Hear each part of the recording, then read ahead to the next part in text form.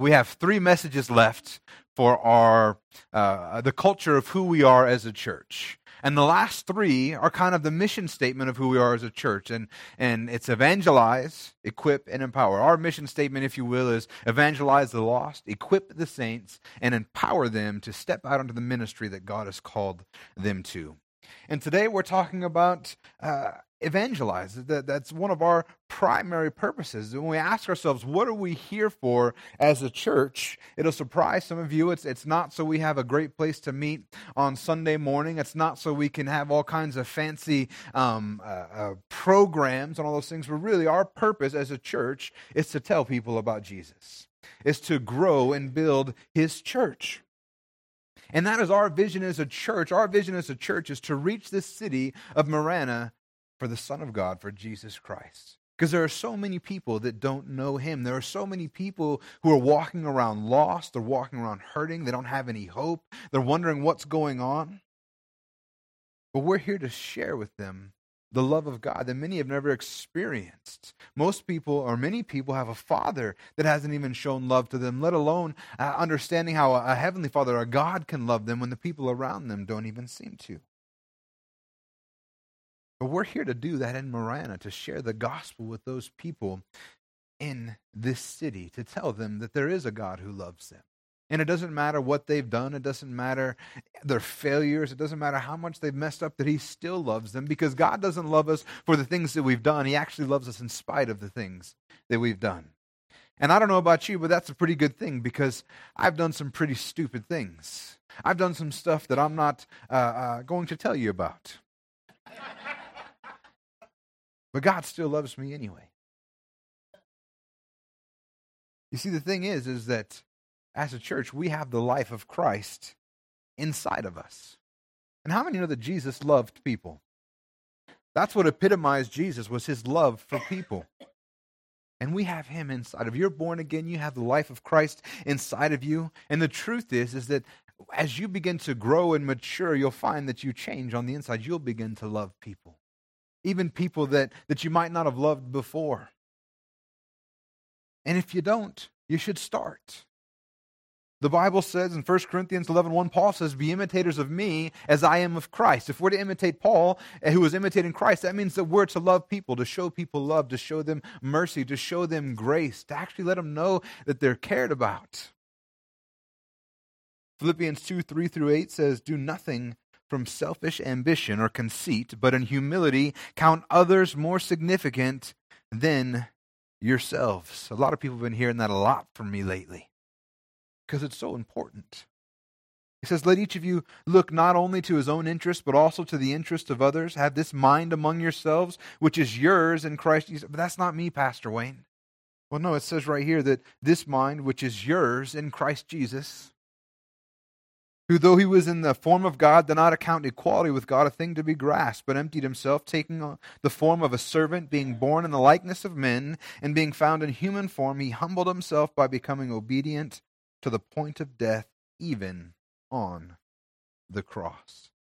Jesus considered everybody else so much more important than even Himself, that He gave up His life so that we could be made whole. He gave up His life to pay the penalty for every sin that we've ever committed, every failure that we've ever had. He loved us that much that in spite of the things we've done, He gave up everything. But the problem is, as Christians, so many of us, we just show up on Sunday morning and we never actually express that love to anybody else. You know, one of the things that always I notice when I look out and I see people walking down the street, like it actually breaks my heart, because there's so many people that don't know Him. And see, and that's the thing. If we actually believe what we say we believe, then those people are lost. And those people are going to spend an eternity away from God. And we can tell them of something better. How do you look at what God has done to you and given for you and paid for you and not want to share that with somebody else? Because He's given so much. And the truth is that as a church, everything we do will have that in mind. It's funny, because some of the stuff that we do, it may not seem like that's in mind. We look at we try to get a nice projector and lights and make things look good in here. How can that be for reaching people for Christ? Because I want when people come in here that there is no reason that they would want to turn around and walk back out. I want to take away every distraction. I want to take away every reason so they can sit here and hear the gospel, to hear that God loves them. Everything that we do is with the end goal of telling people about Jesus. Why do we spend so much time making the nursery look nicer? Well, if people don't want to bring their kids back, it's really hard to share the gospel with them if they're not willing to come back. Why are we doing all this work to help out with the school? Why are we trying to get stuff to help them out? I mean, that doesn't seem like we're not even going to see people, but help a couple. We want our name to be known as a church that loves people. We want to be known as a welcoming church. Why do we have that moment of greeting again? Why do we have the time out front before the server? Because we want people to feel welcomed and loved so that they have a reason to come back so we can continue sharing the love of God. When people come in for the first time, we want them to feel like they're part of the family. Everything that we do is with the goal of mind of somehow, some way, having the opportunity to share Jesus Christ with them. Because some people know that there's a void, there's something missing, that what they have isn't filling that void, and some people don't even know. But the truth is that, as we'll see, that everybody needs a Savior. And the truth is if we ever find ourselves in a position where we have great programs, we have great stuff going on, but people aren't hearing about the gospel, then we need to reevaluate those things. One of the hardest things that we deal with as a church right now is finding ways that we can get out in the community and share the gospel with the resources that we're having. And trust me, the leadership team is constantly thinking about these things. What can we do? What can we change? And sometimes it doesn't move as fast as we'd like. But we have a mission, we have a plan, we have a goal. We want to do outreaches to reach people that have never been reached before. We want to do stuff like volunteering at the food bank. We've done that in the past. We're trying to get that ramped up again. Not because if you've ever volunteered at the food bank, you actually don't see anybody but your little group and one person. But you know what? We're demonstrating His love in this community. We want to make an impact in this community. Amen? And the truth is that you guys have been empowered to do so. Did you guys know that you've been empowered? This is what the scripture says in Matthew 28:18-20. It says, "And Jesus came and said to them, All authority in heaven and on earth has been given to me. Go therefore and make disciples of all nations, baptizing them in the name of the Father, the Son, and of the Holy Spirit, teaching them to observe all that I have commanded you. And behold, I am with you always to the end of this age." How much authority did Jesus have? All authority. And He told us to go out. That means that He delegated His authority to us. See, we recognize that Jesus gets His authority from God. Therefore, if Jesus gets His authority from God, the Father, and He gives that authority to us, there's no other authority that's higher than that. We've been given full authority. There's no person that has greater authority to tell you that you can't share the gospel with others. And we look at His life to see how do we exercise that authority, because we look at Jesus' life and we see a couple things. One, He exercised His authority to teach. That means that we need to be teaching. Obviously, as a pastor and a leader, we're going to be teaching in different areas, but just because you're not a pastor doesn't mean that you shouldn't be exercising your authority to teach. You should be sharing the gospel. You should be teaching your kids every opportunity that you have. Jesus exercises authority to heal, which is why we lay hands on the sick and we believe God that they're going to recover. Jesus exercises authority to cast out demons. Do you guys know that you have the authority to do that? Jesus exercised His authority to forgive sins. Now it's true, we're not God. We don't have the ability to forgive sins, but we do have the ability to proclaim the forgiveness of sins which was accomplished in Jesus Christ. And the Bible doesn't say that we're called to make converts. The truth is that Christians are pretty good at making converts. People come up, say yes, and then they go back and never do anything but sit on a chair at most on a Sunday morning, and sometimes they don't even come back. They have an emotional experience, and nothing ever comes of it. But the scripture says that we are called to make disciples. That means that When somebody comes up and gives their life to Christ, we don't just ignore them. It's not just a one-and-done thing, but we actually need to invest in their lives. We need to teach them. We need to help them have an opportunity. Now, I recognize this is a two-way street. It's really hard to disciple somebody when they won't answer the phone or they won't come over. So it is a two-way street. But as a church, we need to be involved in each other's lives, teaching, helping each other grow, encouraging one another. The thing is that when someone comes to Christ for the first time, immediately the enemy is going to begin attacking them because he doesn't want them to be there. And all kinds of stuff will come in their life. Sometimes people have family members that begin to come against them and persecute them for decisions that they've made. Sometimes people have friends or coworkers, or maybe the people, that was one of the hardest parts when I got saved, because I realized that the life I was living is not the life that I wanted to live. But all my friends were still doing all that dumb stuff. So there was always a persistence of someone trying to make me go back to be who I used to be. But we need to walk alongside people to encourage them, to help them get above what's going on in their life. You see, being a disciple is kind of like being an apprentice. I think that's the best way to describe it. That means you come alongside and you learn from them. You spend time with them. When we look at Jesus' disciples, what did they do? He said, "Follow me," and they followed him. They put down everything. They walked away from family. They walked away from their livelihood to follow him. And when Jesus went somewhere, they followed. I really doubt Jesus had to call people like, "Peter, come on. Peter, I really need you here today. We got some stuff that we're working on. Do you think, you have something else going on? Well, okay, I understand." That's one of the struggles that I face when we're trying to get stuff going and work. Life is always getting in the way. Has anybody ever considered that the reason why you always have stuff coming in your life is because the enemy doesn't want you to get involved and be more involved in what the kingdom-minded work that is going on?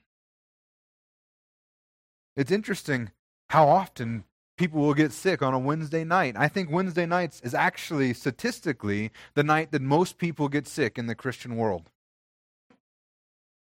At least in this church it is. You would not believe how many people get sick on a Wednesday night.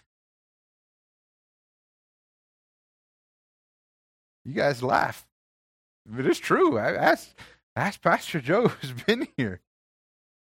Thursday, I feel great. Tuesday, I feel great. Wednesday, it's awful. Did you ever think that maybe somebody doesn't want you to be there? Maybe God has something for you. The ones that I think is crazy is, "Pastor Wayne, I can't make it to the healing service because I don't feel well." Maybe that's the place you should be.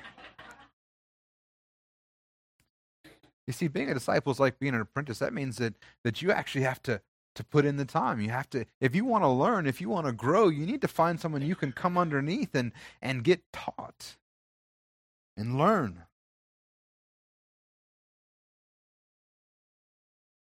Jesus said to the apostles, he said, "All authority in heaven and on earth has been given to me. Go therefore and make disciples." How many of you guys know that this is for you, though, not just the apostles? The interesting thing about this is that so many people will take the words of Jesus and say, "Oh, no, he was just talking to the apostles. He wasn't talking to all Christians." But I don't find that line up in Scripture, because you guys remember the 7 that were called to feed the widows? Remember Paul said, "Look, we have to devote our time to prayer and to preaching and teaching the word, so we can't be feeding the widows. So we need to go ahead and we're going to find 7 godly men." And 2 of those men of the 7 is Stephen and Philip. And the reason I bring those 2 up is because that's the first time we hear about Stephen and Philip. They get involved feeding widows. Now, you know what? This wasn't a glamorous job. When Stephen and Peter were coming up, like, one day I want to be a pastor. I want to be a worship leader. I want to look good and be up front. And Paul's like, "No, we need you to serve some soup." That's like when someone comes up and says, "Hey, how can I serve, Pastor?" "Well, I'm going to need toilets cleaned." "Ooh, yeah, that's not really my gifting." Is there something else a little more showy that I can do? So they get picked. This is where they start. They start at the bottom. And they're serving soup to the widows who are taking care of them. And God sees their faithfulness and he begins to use them. And then if you read about it, Acts 6, 7 through 8, it says, the word of God continued to increase, and the number of disciples multiplied greatly in Jerusalem, and a great many of the priests became obedient to the faith. And Stephen, full of grace and power, was doing wonders and signs among the people. So Stephen steps out. As a matter of fact, Stephen gets martyred for his faith if you continue reading in the book of Acts.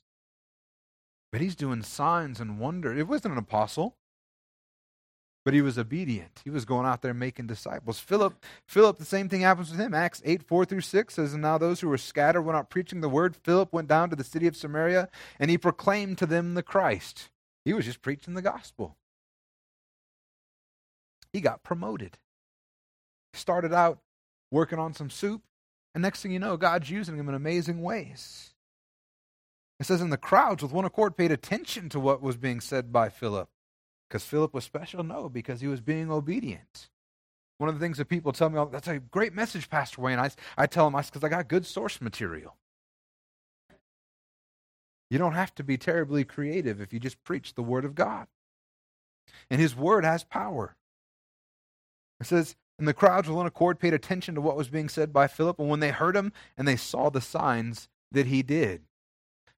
I don't know if you've noticed this, but both these people, Stephen and Philip, they were moving in the gifts of the Holy Spirit. They were having signs and wonders happening around them.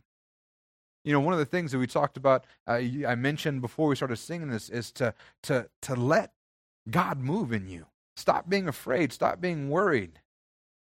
If God gives you a word, share that word. If God gives you a scripture, share it. Because imagine what would happen if you were out there, your friend that you've been praying for to be saved for years, and God gives you something that was just for them, but you were too afraid to share it, so no ground is ever broken. But what if God speaks to you and you share something that you couldn't have possibly known, or you pray for them and a miracle happens in their life? How much more receptive do you think that they would be open to receiving the gospel? We find out more about Philip. Philip actually gets referred to later in the scriptures as Philip the evangelist. Philip the soup server, Philip the disciple, and then Philip the evangelist. Because he continues to be. This isn't just for the apostle, it's for every obedient member of the church. And God will move through you. You have his authority behind you, and he will give you power to reach Judea, Samaria, and all the regions beyond it to the end of the earth. Because the thing is there's a need out there, church. The problem is that when we're born broken. The scripture says in Romans 3:10 through 18, as it is written, none is righteous, no, not one. No one understands, no one seeks for God. All have turned aside. Together they have become worthless. No one does good, not even one. Their throat is an open grave. They use their tongue to deceive. The venom of asps is under their lips. Their mouth is full of curses and bitterness. Their feet are swift to shed blood, and their path are ruin and misery. And the way of peace they have not known. There is no fear of God before their eyes. These scriptures are just like a shotgun blast of Old Testament scriptures. He says, as it is written, and he just begins to talk about where it is written in the Old Testament and the Psalms about these things. The problem is that when we are born broken. We are born not right with God.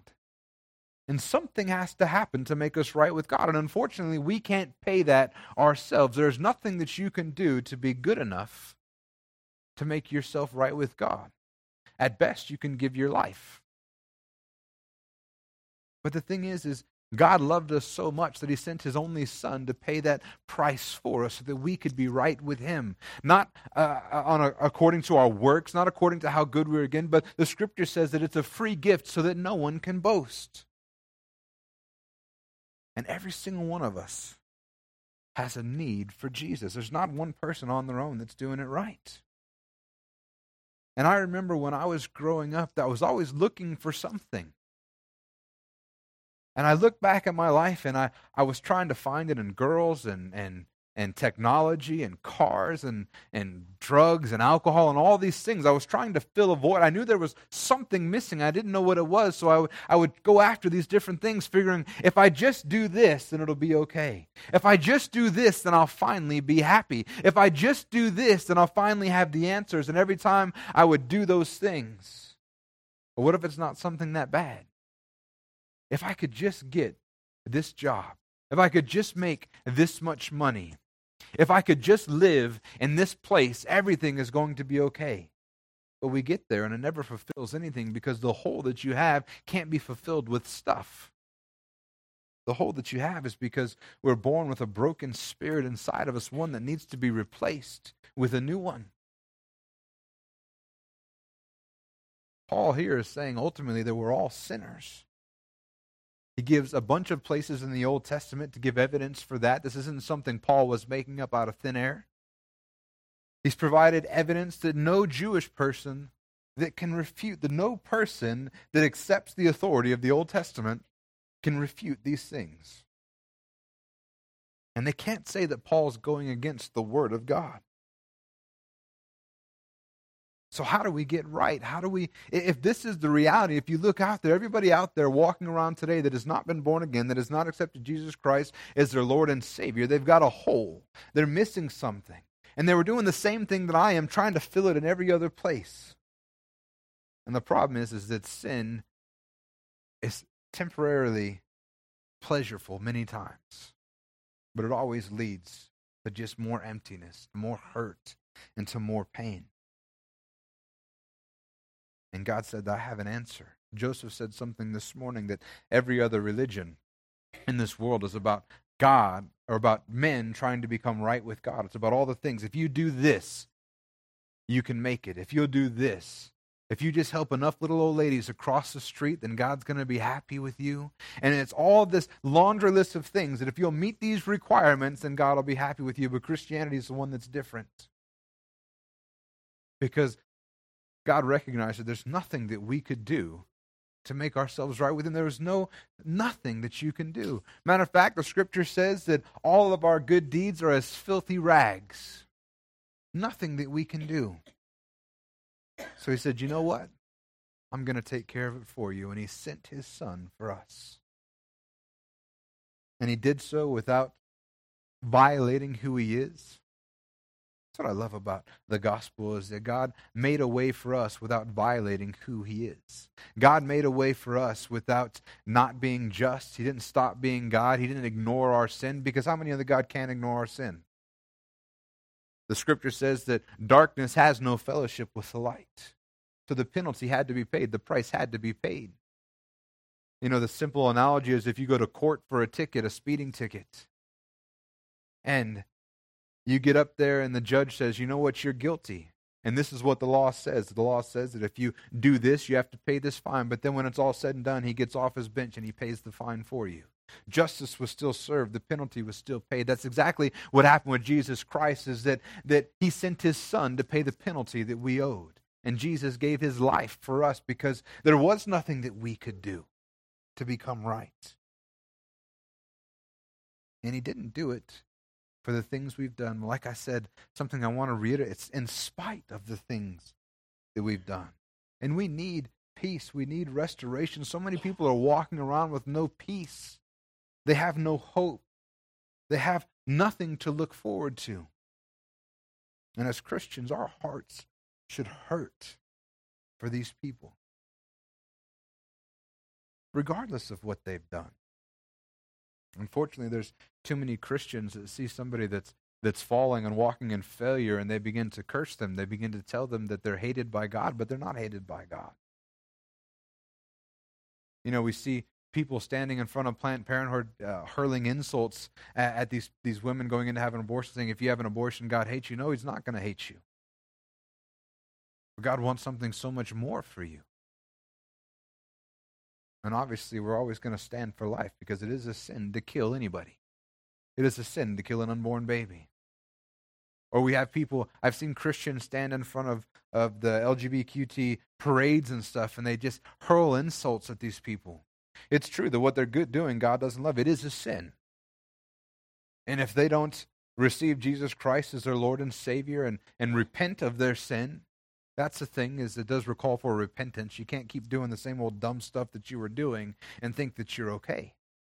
A life-changing faith inside of you changes the way you live your life. There'll be evidence for that. That's why James said that you show me your faith without works, I'll show you my faith by my works. He was saying the faith inside of me causes something to happen.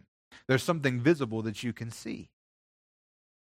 But the truth is that every single person who's living in sin, God loves them just as much as He loved you when you were living in sin. Your sin may be different, but your sin separated you from God just as surely as theirs. It's not a particular sin that causes us with issues with God. It's all sin, any sin that separates us from God. And the love of Christ inside of us should compel us to reach out to all those people who don't know Him, to share the gospel with them, to let them know that there is something more. I just read an article today in California. They're trying to put to vote that even people that are in churches that are pastors or priests or any of those things, that they can no longer speak out against homosexuality and the LGBTQ, what is it, LGBT something or other. You can't speak out against it anymore. They're in church, they're not allowed to say it because that's considered hate speech and all that. They're trying to pass a law for that right now. But the truth is that when we in love, we should share that God has something more for them. They don't have to stay where they're at. The love of Christ should compel us to reach out to everybody that we see. And the thing is, church, is that we have to realize that each and every one of us has a personal responsibility to share the gospel. It's not just the pastors. It's not just the evangelists. Every single one of us has a personal responsibility to share the gospel with those around us. Because here's the thing, God loved them. For God so loved the world that He gave His only Son, that whoever believes in Him should not perish but have eternal life. For God did not send His Son into the world to condemn the world, but in order that the world might be saved through Him. We see a world that is broken. People walking around without hope, but there is a solution, and we have the solution. And He sent His Son because of His almost unimaginable love for us. The reason why we sing that song about God's reckless love is not because we think God's reckless. Obviously, God is not reckless. God knew exactly what He was doing, but from a human perspective, to love that much seems crazy. From a human perspective, to love that much seems reckless. Why would anybody give up everything for somebody else? But all of this is because of His great love for us. John 15:13 says, the greater love has no one than this, that someone lay down his life for his friends. It's the greatest love that you can have, and God gave His life for us. 2 Corinthians 4:7 says, but we have this treasure in jars of clay to show that the surpassing power belongs to God and not us. We have a treasure inside of us, and why aren't we doing everything that we can to share it? I mean, when we do something good, we share that with people. I just started recently building up my workshop out in the garage. I'm getting tools again, and I'm building stuff. And there's two things that I built so far that I'm super happy about. One, I built my workbench, and it's awesome. I built it from scratch. And then I built a laundry rack to hold laundry baskets for Michelle. And I keep telling Joseph that I'm channeling my inner carpenter, doing all this stuff. I'm building all these things. And I began to realize something, that I show people these things. I'm like, hey, did you see what I did? Look what I made. I'm more than willing to share that with somebody. And all of us have those things. We do something good. We have something we like. There's a TV show we like, a sports team we like. We're willing to share that with everybody, but it's like pulling teeth to get us to share Jesus with other people.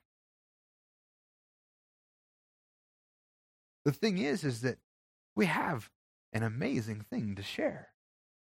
It's the quite literally the best, most powerful thing in the world.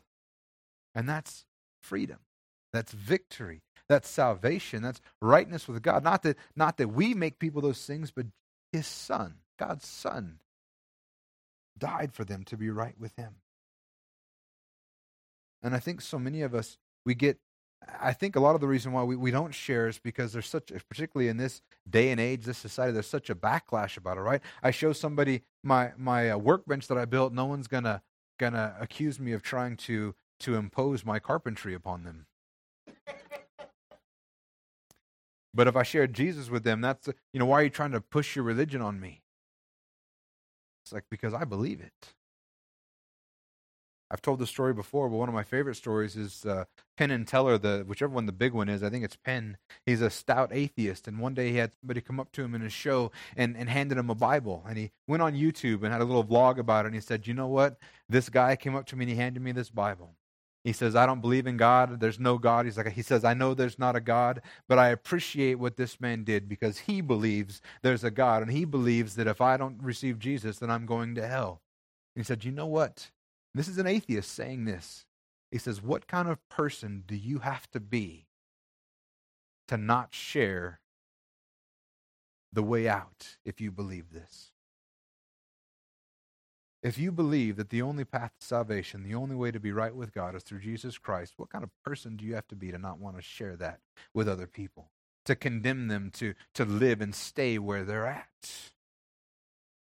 So we're worried, though, because people push back against us, and somehow we're imposing on their lives, and really they try to make you feel like, that you're sharing something that's fake. They try to belittle you. How many times I've seen people say, "Oh, you believe in fairy tales. Oh, you believe in this and that, and I only believe in science and the whole thing." But this is what the Bible says. 2 Corinthians 2:17 says, we are not like so many peddlers of God's word, but as men of sincerity, as commissioned by God in the sight of God, we speak Christ. We're not selling a fairy tale. We're not pushing snake oil. We're sharing with people as commissioned by God in the power of Christ, the only thing that can save them. Now, if you believe that, how do you not share that?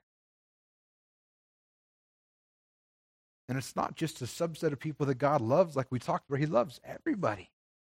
Mark 2:15-17 says, as he reclined at the table in his house, many tax collectors and sinners were reclining with Jesus and his disciples, for there were many who followed him. And the scribes of the Pharisees, when they saw that he was eating with sinners and tax collectors, said to his disciples, why does he eat with tax collectors and sinners? And when Jesus heard it, he said to them, those who are well have no need of a physician, but those who are sick, I came not to call the righteous, but sinners. Everybody needs Jesus.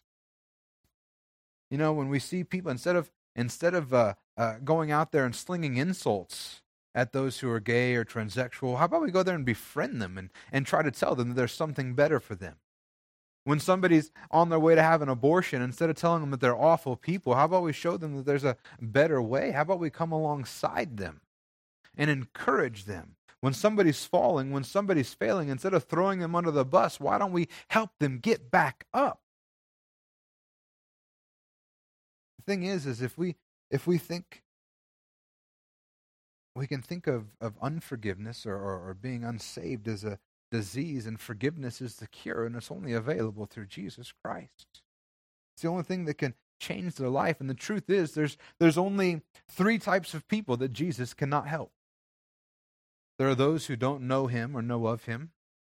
There are those who know of him but refuse to trust him, or there are those who won't admit that they need him. Now, those last 2, the ones that refuse him or the ones that reject him, there's not a whole lot we can do but pray for them. But the ones who don't know of him, the ones who haven't heard of him, or maybe the ones that have just heard his name on TV, those are the ones that it's our responsibility to share the gospel with, so that they would have the opportunity to come in. And church, how many of you guys would like to see this church grow? The only way that's going to happen is if we start inviting people in, sharing the gospel with people. The only way that's going to happen is if we tell people about Jesus. And that's actually how we want to grow. We don't want to pull Christians from other churches. They've already got a church home. Now, if someone's looking for a new place or they're not happy where they are or God's sending them someone else, we're never going to tell them they can't come, they're not welcome, because they're always welcome. But our goal is not to play Christian musical chairs. Our goal is to have people get saved, to come to know the Lord. The thing is that people are walking around, like I said, lost. Matthew 9:36, when he saw the crowds, he had compassion for them because they were harassed and helpless like sheep without a shepherd. So many people are walking around, and there's that attitude that, we can't press our religion on them, or we can't push them. Like when people tell that they don't want to raise their kids a certain way, we want to let them make a decision for themselves. That's the dumbest thing I've ever heard. If you're not preaching to your kids, somebody else is. Every billboard that they see that says that if you want to have a good time, buy this beer or buy this car or smoke this cigarette or suck on this vape thing. I don't even know what they're called. I was done smoking before I got there. There's always something preaching to them. So if you're not preaching the truth, then they're going to follow that. Because the thing is that it's been said, I don't know if Jesus was trying to insult us all the time, but he's always referring to us as sheep. And sheep don't go anywhere on their own. They're always led by something. They're always led by someone. They need a shepherd, a leader. And if you're not going to lead your kids, somebody else is.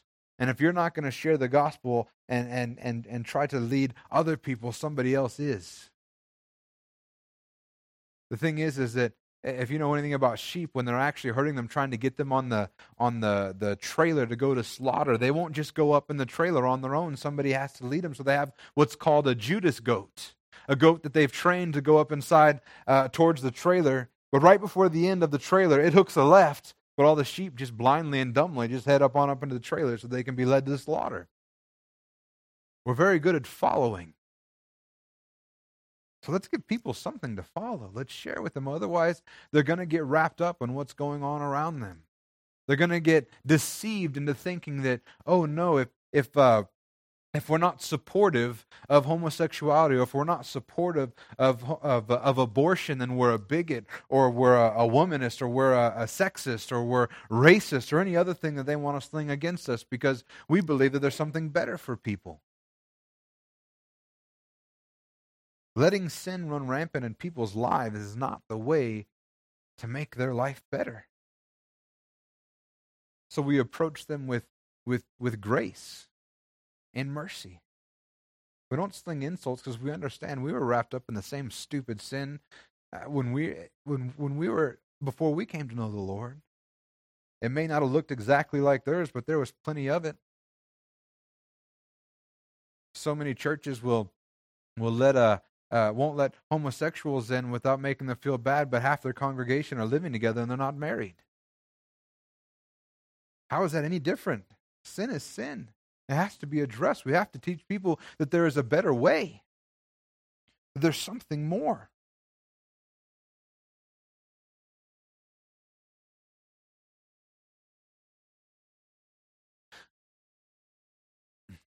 In Romans 10:11 through 13, it says, "For the scripture says, everyone who believes in him will not be put to shame. For there is no distinction between Jew and Greek, for the same Lord is Lord of all, bestowing his riches on all who call on him. For everyone who calls on the name of the Lord will be saved." First thing that's important here is there's no distinction between Jew and Greek.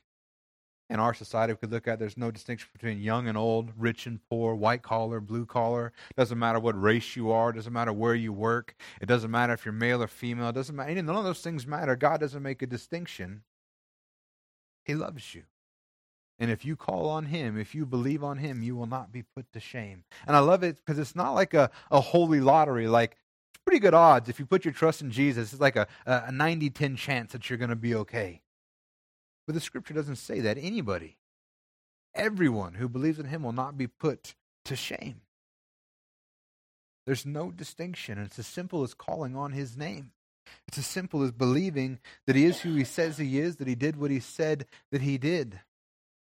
One of the things I love about the study we're going through on Wednesday night is we look at the historical accuracy of Jesus. We see that he did live, that he did die. We see that all evidence points to he rose again. Historical evidence points that he rose again from the dead. And we see historically a people who were broken when he died, who came back and changed the world by sharing Christianity with everybody. They changed an entire society. And Christianity became the religion of Rome.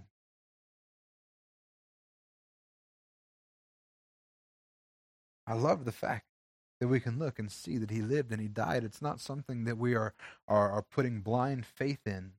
And we can trust that everyone who believes in him will not be put to shame. He's the only person that won't let us down. So this is where it comes into our responsibility. If they call on him, they will not be put to shame. So how do they call on him? Romans 10:14 says, "How then will they call on him in whom they have not believed? And how are they to believe in him who they have never heard? And how are they to hear without someone preaching?" Jesus came for the lost. We know that if people call on his name, they will be saved. It's not an if, it's not a maybe, it's not a I hope so. If they call on his name, they will be saved. It's guaranteed. They're just missing one piece. They have to hear about the gospel. They have to hear that Jesus loved them so much that he came to earth as a man. And he gave his life to pay the penalty for the sin of all mankind. And when he was put to death, he died as a sacrificial lamb. And he rose again. And when he rose again, that was evidence that God said that what you did was enough. It was him rising again from the dead was God showing his approval for his son. And as a result, the scripture says that if we believe that Jesus lived, that he died, that he rose again, and we put our trust in him for salvation and forgiveness of our sins, that we will be born again, we will be made new, and we will be saved. But how will they call on him if they don't know? Well, Pastor Wayne, we live in the United States. Almost everybody's heard about it, maybe, but have they heard the real gospel, or have they just heard about it on TV? Or maybe they were given an opportunity once, and now they just need the opportunity again. Share with them. Let them know that God loves them. How will they call on him if they don't know? How are they to believe if they've never heard? How are they to hear without someone preaching? Church, we have to open our mouths so people can hear us. This is our responsibility, to tear down strongholds, to tear down false notions of who God is, and to introduce people to a God who loves them, and let them know that he sent his son so that they could be free, so that they could be victorious, so that they could be forgiven, so that they could be saved and right with him. And the truth is you never know the things that you say, the impact that they can have on the heavenly kingdom. You know, you might speak to somebody and nothing will happen, but you're planting a seed for the next person to build a foundation on top of. Or maybe you'll have someone that you never thought about get saved. This is one of my favorite stories. It says, winning a child to Christ is, of course, infinitely valuable in itself, but sometimes we are winning even more. As the following story shows, Edward Kimball, a shoe shop assistant and a Sunday school teacher in Chicago, loved boys, and he spent hours of his free time visiting the young street urchins in Chicago's inner city trying to win them for Christ. Through him, a young boy named D.L. Moody got saved in 1858, and Moody grew up to be a preacher. In 1879, Moody won to the Lord a young man by the name of F.B. Meyer, who also grew up to be a preacher. And Meyer won a young man by the name of J.W. Chapman to Christ, and Chapman in turn grew up to be a preacher and brought the message of Christ to a baseball player named Billy Sunday. As an athlete evangelist, Sunday held a revival in Charlotte, North Carolina that was so successful that another evangelist by the name of Mordecai Ham was invited to Charlotte to preach. And it was while Ham was preaching that a teenager named Billy Graham gave his life to Jesus. And it all started with winning one child to Christ. You never know the impact that you're going to have when you share the gospel with somebody. I know the first person that shared the gospel with me, they knew me, and being a pastor wasn't on the list of things that they thought that I would grow up to do. And they'll never know, they may not even know the impact that they've made.